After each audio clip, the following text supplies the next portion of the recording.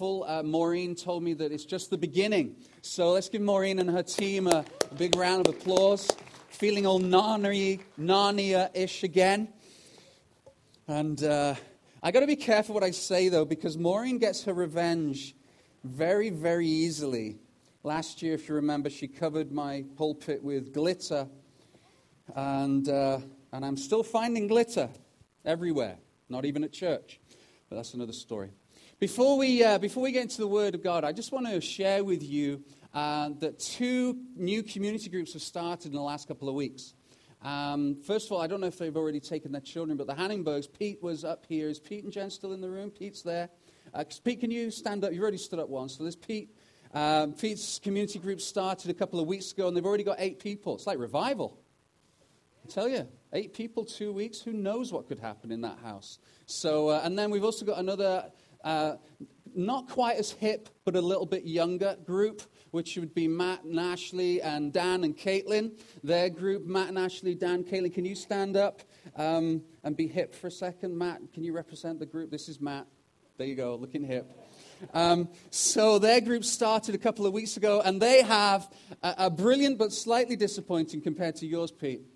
6 people in their group, but not that we're about numbers, but 8, 6, it's really good, both of you. But Dan and Caitlin and Matt and Ashley, and I believe a couple of other people have been going to that. So, and that's, I think you're only like 2 weeks in, so it's brilliant. If you are not in a community group, we have a number of groups that meet around the city. We'd love to get you connected in, and you can get more information at the Connect desk. But thank you especially to those guys for taking the plunge and leading that. It's wonderful. Let's turn to the Word of God. Exodus chapter 20. Exodus chapter 20. As we continue our series, and actually our final part of the series in the 10 Commandments. And we're just going to read one scripture, and then I've got a video and stuff to show you. Exodus chapter 20, verse 17. You shall not covet your neighbor's house.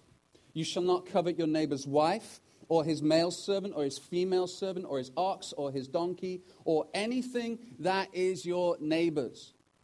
And I also want to read another scripture from Luke, which hopefully should be appearing on the screen as well. Luke chapter 12, verse 15.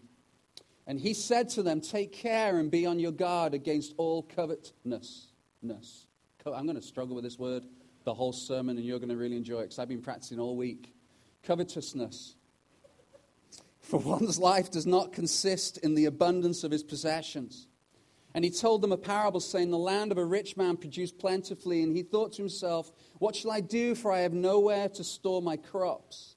And he said, I will do this. I will tear down my barns and build larger ones, and there I will store all my grain and my goods. And I will say to my soul, what an interesting statement. Please notice that. I will say to my soul, soul, you have ample goods laid up for many years. Relax, eat, drink, be merry. For God said to him, but God said to him, fool, this night your soul will be required of you, and the things you have prepared, whose will they be? So is the one who lays up treasure for him and is not rich towards God. Guys, shall I change microphones? Because I'm hearing all sorts of feedback, so I don't know if I can use this one just as easily. So let me just unplug. Can you hear me there? Hello, there you go. Is that good? There you go, that's better. So let me just get rid of this. When I started to prepare the 10 Commandments series, probably about 4 or 5 months ago now, even though we've not been working on it for 4 or 5 months, I slotted in the dates without actually realizing when this particular command would fall.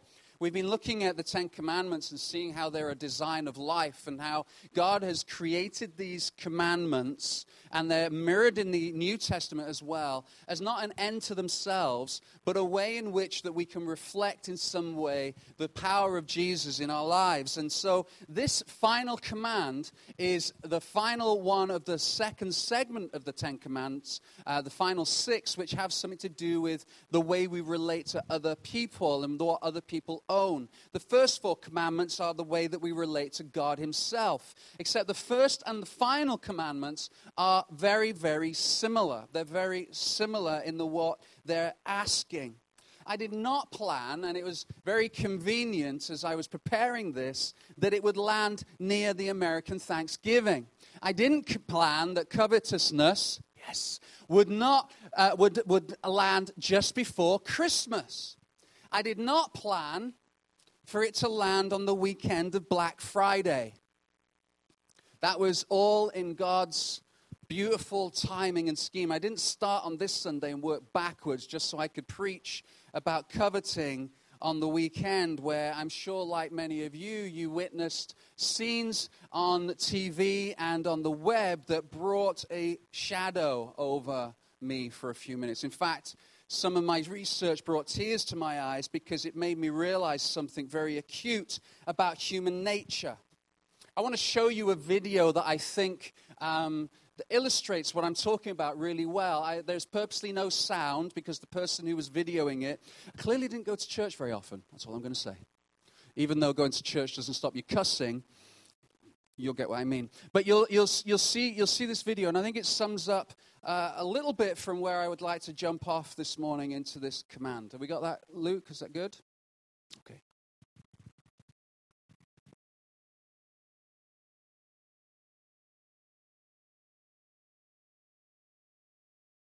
I don't know. Yes, you can still hear me. Just so you know, this is Urban Outfitters, and this is Black Friday at midnight.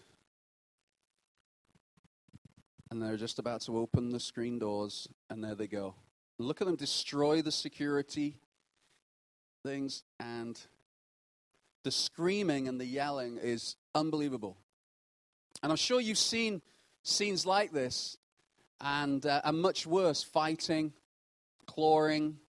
I witnessed one guy literally grabbing other women by the scruff of their jackets and yanking them back so he could get to karaoke machines. And this is happening in our country. That's fine, Luke.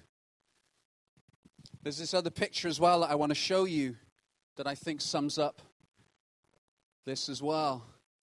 There are people reaching out to get TVs, I think is a TV, on Black Friday. And as soon as I saw that, I immediately thought about these pictures that I've seen so often. If we can show the second one.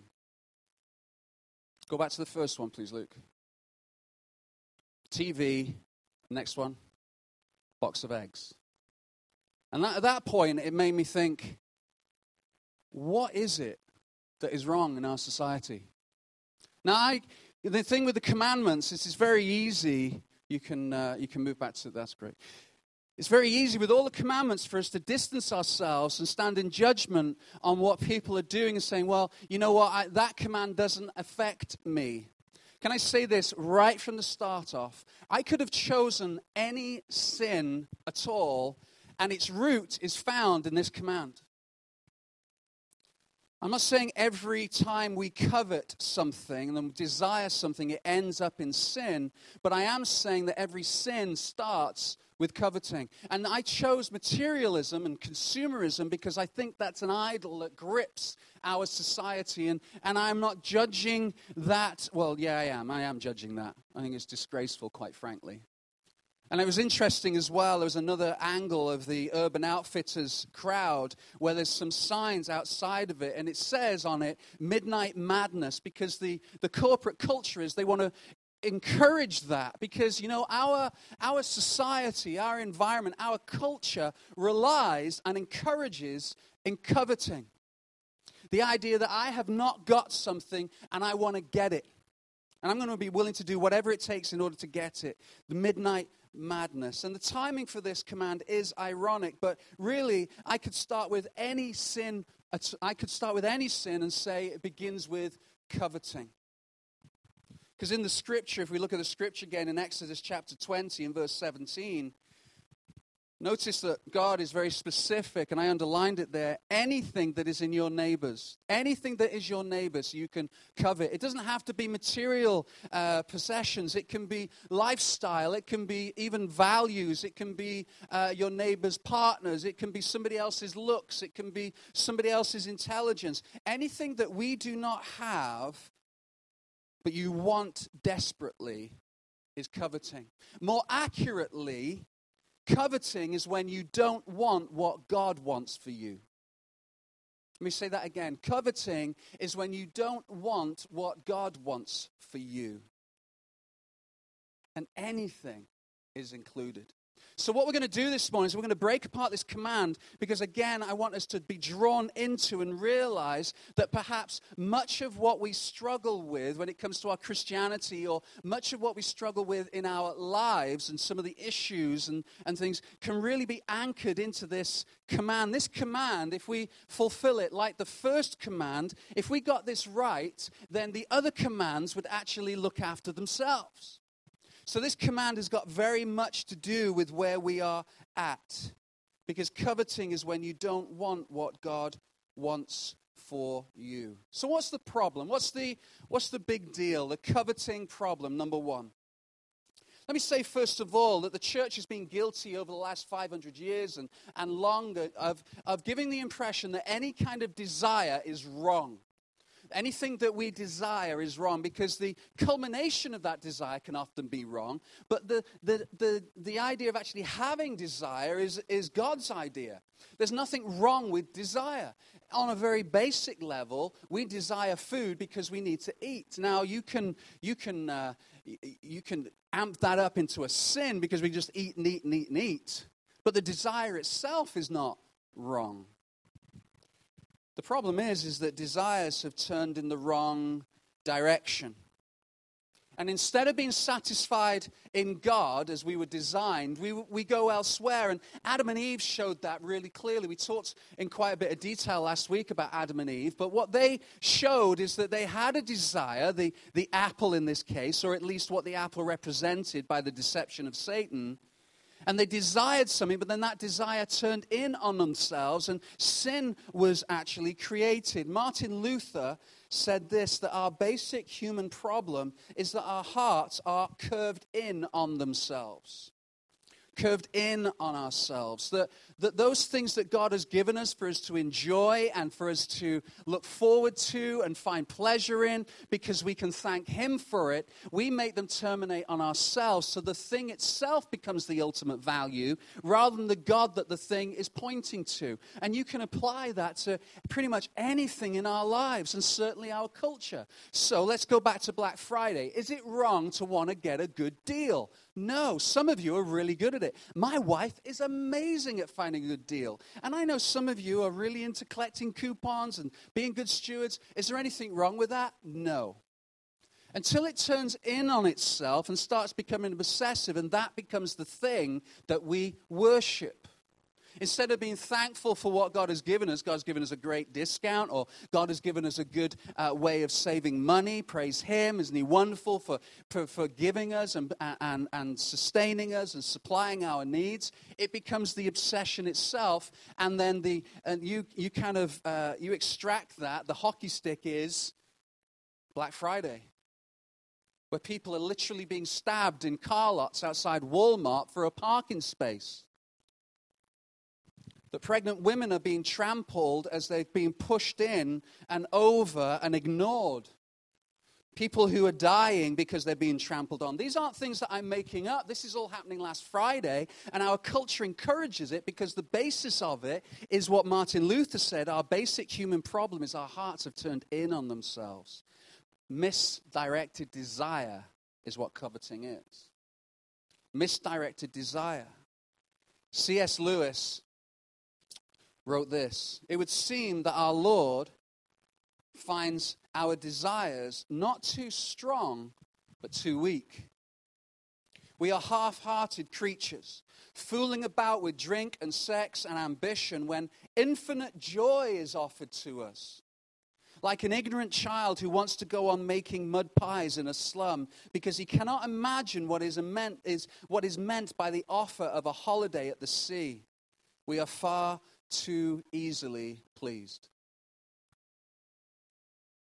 See, we are made to love. We are made to enjoy something beyond ourselves. The greatest fulfillment, the greatest purpose, the greatest joy and peace as we've looked at these 10 commandments is not found in ourselves. And yet our society has turned in on itself and ignoring the designer and the way we have been created to live.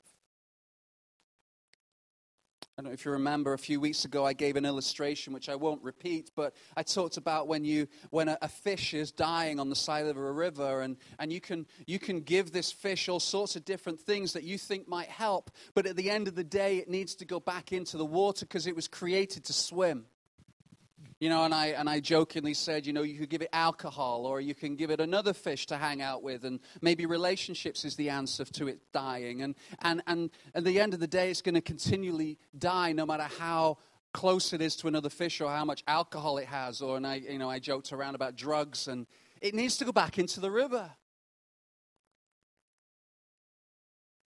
I had some irrigation issues over the summer, and Jesus referred to farmers often, and so I refer to my grass quite often because my grass is getting better. And those of you who've been around long enough, you know that you probably at a point now where you think this is an obsession, and my wife would probably agree in some aspects, so maybe I need to repent of that.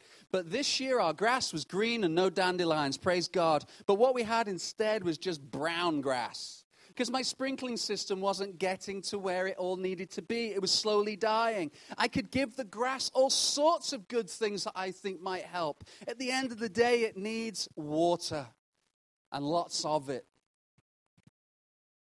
See, we're too easily pleased, C.S. Lewis is saying, and Martin Luther is saying, and then God ultimately is saying, we're too easily pleased and satisfied with the things that aren't actually going to bring us life. In Luke chapter 12 and verse 15, Jesus said, he said to them, take care and be on your guard against all covetousness. And then if we can move on a little bit, then he said this really interesting statement after this man had built the barns. In verse 19, and I will say to my soul, soul, you have ample goods laid up for many years. Relax, eat, drink, and be merry. Isn't it interesting that Jesus says that this man said, soul? Is there anything wrong with barns? No. Is there anything wrong with having lots of barns for lots of grain? No. But the second that those barns become the object of our affection and they become the actual anchoring of our soul, then Jesus says your soul is going to be required of you. Fool. There's nothing wrong with wanting more because that is actually a God-given desire. But the wanting more, if it terminates on us, becomes sinful. And Jesus said that we must guard ourselves. This is a continual leaning of our heart that we want to covet. Soul, you will be satisfied. Except we're not.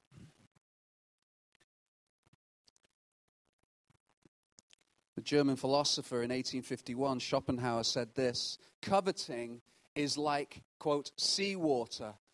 The more we drink, the thirstier we become. The more we drink, the thirstier we become. I watched images of people putting TVs into their shopping carts. Not just one TV, but 5 or 6 of them.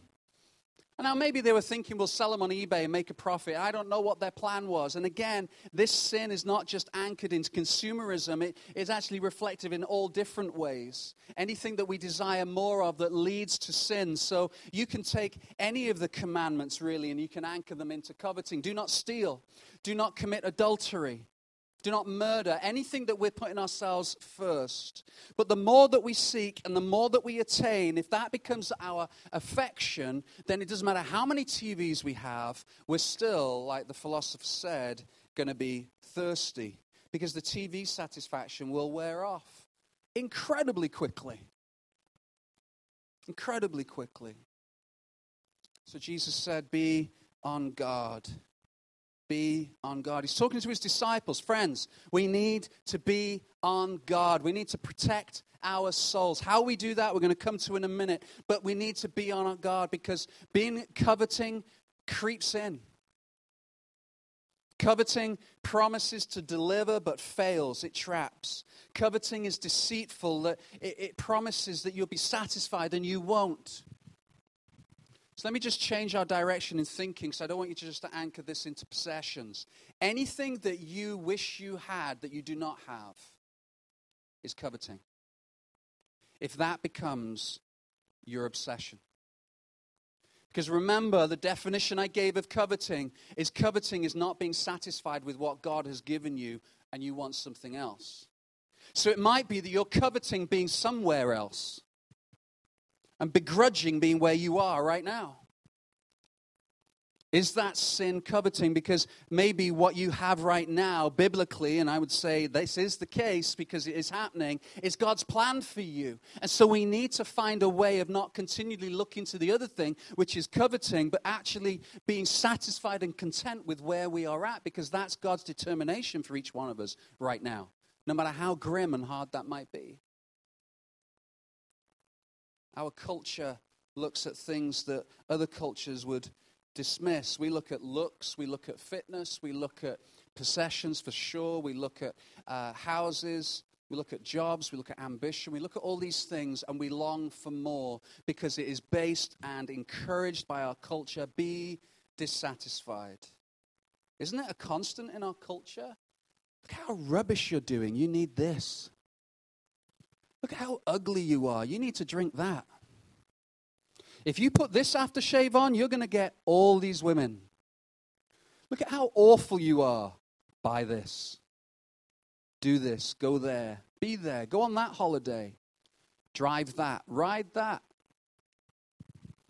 And we need to teach our children, parents, that this idea of being content, and it's a battle, those of you who have children, it's a battle to continually encourage your children to be satisfied and grateful and content because they just want more and more and more. It's a reflection of the sinful heart that we are born with, but we need to teach our children that you are not what you drive.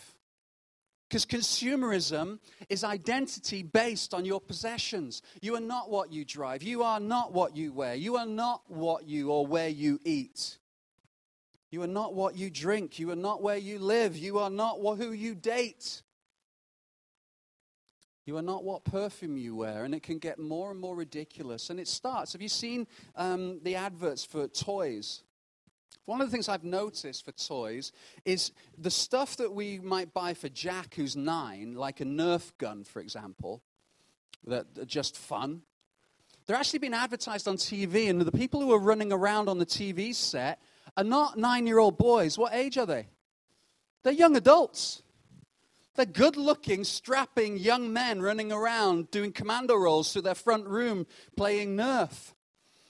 Because what they're doing is they're creating an image in the mind of my little guy who wants to be like them. So his next thing is Mum, Dad, I want that.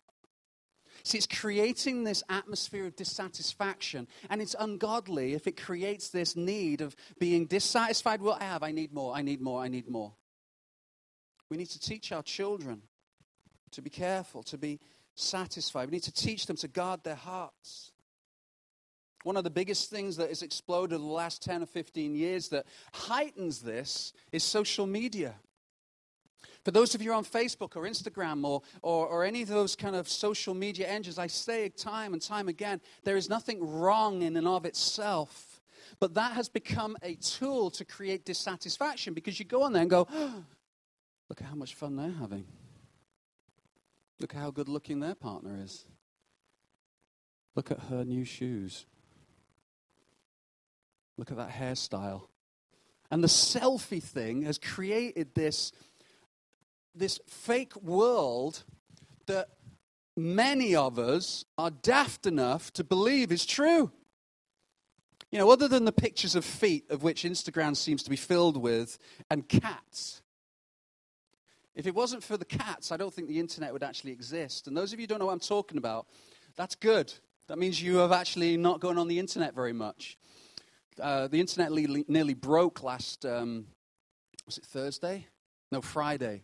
The internet nearly broke last Friday. Can anyone tell me why? Shout it out. You're ashamed to, aren't you? Star Wars. The trailer for the new Star Wars movie came out, and literally it broke iTunes for a bit because so many people were trying to download it. Those of you who are like going, is there a new Star Wars? You're fine. You don't need to worry about this next point. If you're going, what's Star Wars? We need to have coffee because you're offending me. Because I am one of those people who downloaded it and watched it, I must admit. Yes. New lightsaber, hello. Anyway, social media creates this atmosphere of dissatisfaction. We need to teach our children that things are not what they seem. No matter how big the smile is and how great the hairstyle is or how good looking the girlfriend or the boyfriend is, it does not quench your thirst. See, these things are really just to glorify you. The things that we try and attain, they terminate on ourselves. We want to glorify something. We're created to glorify. We're created to worship. And so if that means that we worship ourselves, then for a short amount of time, we're satisfied with that until we realize it just leaves us empty and it fails us and won't save us or forgive us or deal with the shame and the guilt and the issues that we may be carrying or the insecurities or the inferiorities that we feed our minds constantly with what could be, and it creates a dissatisfaction with what God has decided we have. I'll confess, I have Instagram, and I've stopped following pastors on it for this reason, because they're always posting how wonderful their church and life seems to be. And I'm looking at 17,000 people worshiping at this church. And what does it create in me? Oh, that's so great. I'm so blessed. No, I'll be honest. It creates in me a tiny little inkling of, oh. And I started noticing this builds up. These smiley happy. I'm not criticizing the guys. I bless them. God bless them. Wonderful. I can say that now. But at that second, it creates this sense of dissatisfaction that leads me to coveting that is sinful. Because now I'm not satisfied with what God's doing. Do you see? Our culture and our environment encourages this. It will get you into debt. It will make you jealous. It will make you discontent. And it will create a sense where you're always chasing something. Doesn't matter what, as long as you're chasing something. Secondly, external versus internal. Paul does something really interesting in Romans 7. Let me read you some scripture. He's actually reflecting on this particular command. He talks about coveting and covetousness. And then in Romans 7, verse 14, he says this, "For we know that the law is spiritual, but I am of the flesh, sold under sin. For I do not understand my own actions. For I do not do what I want to do, but I do the very thing I hate." And then he carries on with the rest of the passage. And I'm sure you've read it, where he's describing this tension where he knows what is right, but he's not able to do it. He knows what is wrong, but seems to lean towards it. But he starts off by saying the issue is not something that I can grapple with. The issue is spiritual. It says, "For we know that this law is spiritual, but I am of the flesh." How am I going to deal with this covetousness? The interesting thing with this command, it's the only command out of 10 that deals with the internal, not the external. All the other 9 commandments are actually in reference to something that's outside of us. Even the first 4 commandments referring to God. This is a command that you could break and nobody knows. You can break this at 1 o'clock in the morning while you're on your iPhone and it's all dark and you're just flicking through pictures. You can break it because it's an internal issue. It's an issue of the heart. As Paul says, it's spiritual. The other commands are do this and don't do that. Put that down and don't even think about that. Do this and this will happen and this will be good and it's because of what Jesus did. But this one is internal. This one is an issue of the heart. This is not an external habit that even the best of us can try and crack by sheer will. This is an internal leaning of the heart. And you can't just tell the heart, stop. How many of you have tried really hard by sheer will to forgive somebody? Right, today, that's it, I'm going to forgive them. You can't. It's an internal issue of the heart. See, this command addresses the motives, the desires, and the passions of the heart. It's coveting. What your heart is most fixed upon. Remember, coveting is when you don't want what God wants for you. And Paul realized that the only way that he could actually live without this tension is Romans 8, where he says, but Jesus is the one. He is the one who can give me a new heart. It's only possible through God. It's only possible to actually fulfill all these commandments that coveting is the core root of in Jesus. Because it's an internal issue of the heart, not an external issue of the will. So number 3, the key thing is wanting what God wants. See, when your Father gives you a list of things, do this and don't do that, we should receive it as loving and wise counsel, because God the Father has proved himself to be a wise and loving God. He's shown affection to us. He has been merciful. He's been patient. He's been kind. He's demonstrated how loving he is. So when he says, look, you should not do this, we should lean in if we are wise children. In the same way, if we have our own children, or if we think about our own parents, if our parents tell us to not do something or do something, then my hope is your parent is loving enough to say it because they care about you and love you and want to protect you and protect other people. So if we're a child that is walking in wisdom listens and leans in. And just like a child, when that child breaks the rules, it hurts you as a parent. It could hurt others. And so God is exactly the same. It hurts him. God says in the Bible, he's grieved. It hurts. It's disrespectful. And the other side of it, God enjoys giving us good gifts. See, God is generous and loving and kind and creative. He wants us to enjoy life. He wants us to not get hurt. He wants us to not hurt others. He wants us to live this design that he knows is joy-filled and purposeful and can only be found in him. So when we resist it, when we actually want something he doesn't want, it hurts because that is not the ideal. I'm going to say a statement that I really want you to listen to and consider. If I was going to write a psalm after this statement, I would go Selah. Pause and think. What we do not have now is the best for us. Let me say it again and think about it. What we do not have right now is the best for us. Because God loves us so much, if it was the best for us, we would have it. If we could grasp that, if we could grasp the fact that God loves us so much that what we have is what we need right now because he loves us. And it would be unloving of him to give us everything we ask for. Because I tell you, if he'd taken my whole list and done what Bruce Almighty did in that movie and just said yes to every prayer, do you remember that scene? And then there's absolute chaos ensues. What we don't have now is the best for us. He loves us that much. And the more intimately we know God, the more satisfied we will be with what we have. The more intimately we know God, the more satisfied we will be with what we have.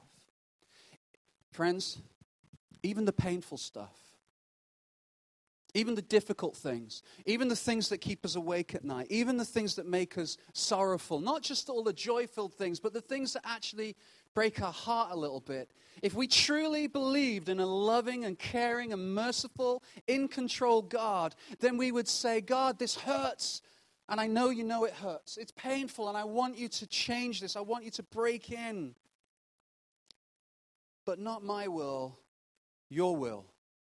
Because remember, Jesus in the Garden of Gethsemane, he was facing not something that was only going to physically hurt, and it will, not something that was going to emotionally hurt, and it would, but something so cosmically large, so eternal. He was going to carry the weight of all our sin and shame, and all those that went before him who lived in faith, and all those that came behind him who believed. He was going to carry that weight, and he was crying, it says, sweat of blood, which is physically, biologically possible. Under so much strain, you can't actually break blood vessels in your forehead.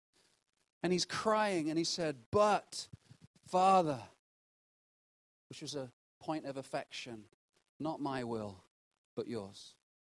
Because he knew that the Father knew best. The more intimately we know God, the more satisfied and content we become. So covetousness would disintegrate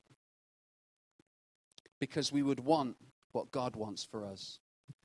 Imagine a miracle happens tonight and you wake up tomorrow morning feeling complete contentment. With everything that you have, you feel perfectly satisfied. Even the scars and the pain, you're like, oh.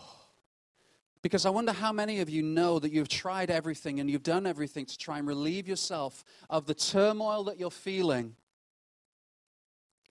That if that miracle happened, you could wake up tomorrow morning and nothing has changed, only you. Then that would be as a result of realizing that God loves us. He knows the best for us. And even if it's painful right now, and even if it's hard right now, he loves and cares enough for us to know that's the best thing for us. These are heavy words. Blessed be the name of the Lord. He gives and he takes away. Blessed be the name of the Lord. We sing that. Oh, we love to sing it. But live it? Wow.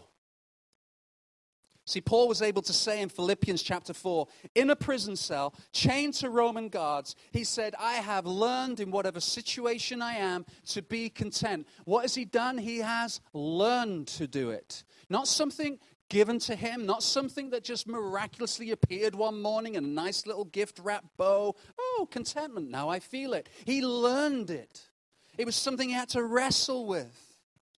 So contentment, the opposite of coveting, is wanting what God wants. So how do you get that?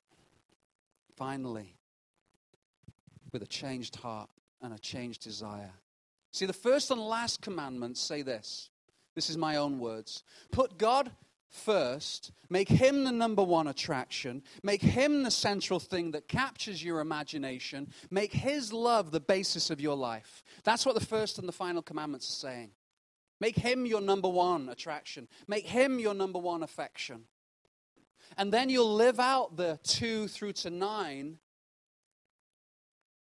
You'll be a person of integrity. You'll be a person who has love for your neighbor. You'll be a person who can let go of their work and find soul rest on a Sabbath. You'll be a person who has dignity for life, that you have this high value on life and you will not murder and everything that murder means. You'll have love for your neighbor. You won't steal. You won't deceive. You'll care for your parents. All these things will follow if you make him your number one attraction. If you learn to make him your number one attraction. If you have a heart fixed on God alone, you can live that life. And friends, we will be content. We will be content. So how? How do we do it? Glenn, give me a list of things to do. Okay. Here's how. See, in the Ten Commandments, it's actually buried in Deuteronomy 5 when it talks about the Ten Commandments as to how we do this. And what God does is he starts off by reminding the Israelites of the story. He said, listen, I came and I released you from Egypt. And then he talks about what happened at Mount Sinai. He said, I wanted a divine meeting with you all at Mount Sinai. And so they arrive at Mount Sinai, and Mount Sinai is covered in fire and fury. So what do the people do? They run. And I would probably be with them. Because I don't think we have any clue. This is not like the end of Indiana Jones and the Lost Ark. If you remember that scene. Because I thought that's what it would be like when you met with God. I think it would be far worse. See, they're facing this scene of fury and power and glory and fire. And what does Moses do? God reminds them this in Deuteronomy 5. Moses is the one that climbs the mountain. Moses is the one that stands in the gap. Moses is the one that faced the fire of God, and he spent time with God, and he comes back down the mountain with the commands of God, the how to live life. But he didn't return with the power to do it. He didn't bring salvation. He just brought, this is what life should look like. You jump ahead to Hebrews chapter 12, you'll find a passage there that describes the scene exactly that Moses had, except now the character is not Moses, it's Jesus. You see, Jesus stood on the mountain called Calvary. He faced the fury and the wrath and the fire of God. He stood in the gap. He represented you and me, just like Moses represented all of Israel. Jesus represented you and me when he died on the cross, except he didn't just come back with a whole list of things to do like Moses did. He came back with salvation and power and life change. And he said this, you believe in me. You make me Lord of your life. And all things will follow. He was the one that decided to do it. He was the one that chose you. He was the one that initiated love and care towards you. He was the one that went on to Calvary and die on the tree for you instead of you, so that not only you could be forgiven of your sins, but you could have, the Bible says, a changed heart. You see, just like the Israelites, we need to grasp the story. Grasping the story of the gospel will result in contentment. And contentment is the opposite of coveting. And coveting is the root of sin. So if we grasp the gospel, if we consider the gospel, there's a passage of scripture here as I just bring this to a close in 1 Peter chapter 1 and verse 10. When I found this, I was so excited. 1 Peter 1 verse 10 through to 12. It says, it was revealed to them that they were serving not themselves but you in the things that have now been announced to you through those who preach the good news, the gospel, to you by the Holy Spirit, sent from heaven, things into which angels long to look. See, the angels have a perspective of God's mercy, love, and kindness that we don't have. And Peter's talking here about the gospel, and he's saying the gospel is something the angels long to look. So this is the bit I got excited because I'm a preacher. You're like going, I don't see why he got so excited about this, unless he really likes angels, which I do. I'd love to see one day. Maybe I have. There might be one here right now in secret.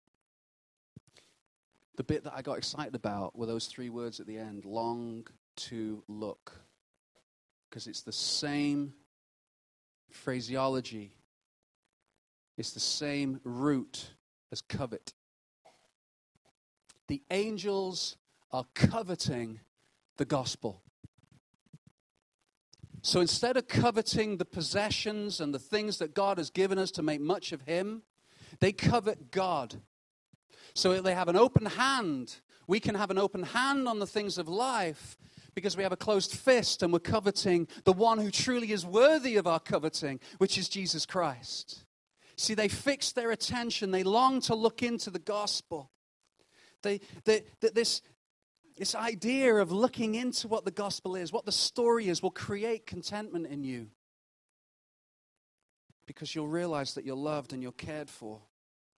You'll realize that Jesus paid the ultimate sacrifice for you so that you do not have to pay the sacrifice. The more you press into the gospel, the more thankful and content and knowledgeable you become about God. And the more you know him, the more you realize that what you have in life is his plan for you. And the more content you will become. And you'll be able to hold the other things with an open hand. And then the other commands start slotting in. It's because of Jesus and the gospel.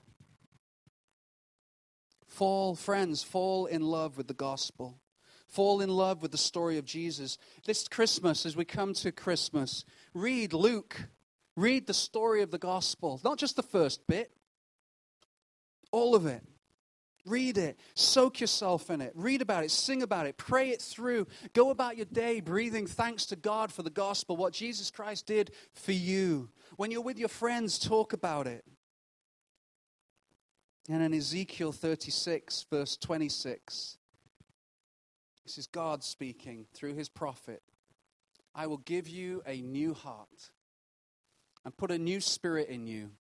I will remove from you your heart of stone and give you a heart of flesh. See, this heart transplant is exactly what happens when we come to know Jesus. It's the David crying, create in me a clean heart. He removes the old heart, curved in on itself, worried and concerned and never content, self-obsessed and selfish. He gives you a new heart. He takes our messy, malfunctioning, messed up hearts and replaces them with his. So we can actually, this is not pipe dreams, we can actually wake up tomorrow morning with a sense of deep satisfaction in life. Doesn't matter what your bank account might look like, what your business looks like, what's going on with your kids or your work, or anything going on, you can be satisfied because you know God loves you enough to send his son to die on the cross for you. Jesus is in the business of changing desires and hearts. It's beautiful. In Ephesians chapter 1, Paul prays for his church. And he prays that their hearts would be enlightened, that they might know the hope to which they are called. It's called one of the pastoral prayers. It's beautiful. You should read it. It's a wonderful prayer. And it's a prayer rooted in the awareness that only God can change hearts. This is the Apostle Paul. He could not make the church in Ephesus do anything or be anything. Only God. And he prayed, change their hearts, Lord, that the eyes of their hearts be enlightened. So as I was coming to the end of my preparation here, I thought, what could I pray over the church that God in his wisdom has counted me worthy to lead? What could I pray?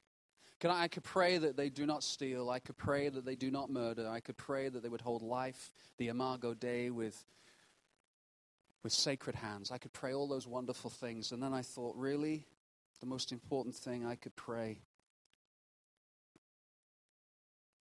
is this. Let's pray. My prayer, Willow Park Church, is that you would covet the gospel of Jesus Christ. My prayer is that you would ponder, study, talk about, and sing about the greatest story with unapologetic passion. My prayer is that everything else in your life would appear empty to you in comparison to his love for you. I pray that your hearts would be changed, rearranged, reoriented towards him. And that in that, my prayer is that you would find freedom and would be joyous and enjoy all the benefits that God has given to us in his creation to make much of him and for us to enjoy.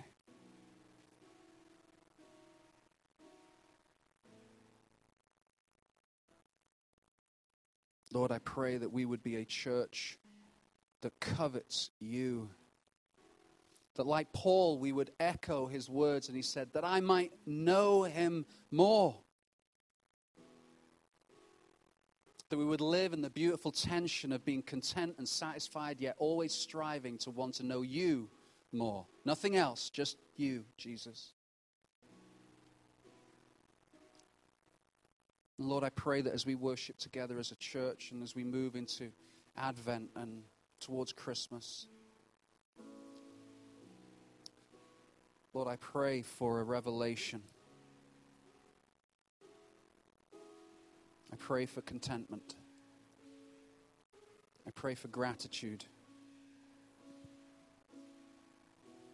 I pray, Lord, for a light to burn in every one of us, that no matter where we go, you will be seen and you will be heard. Lord, that we would make much of you. And Lord, that we bow in the knowledge that all this is not only possible because of you, Lord, but is initiated by you. That you are the one that is wooing and calling to us. Father, I pray today that we would hear and follow that call. Thank you, Jesus.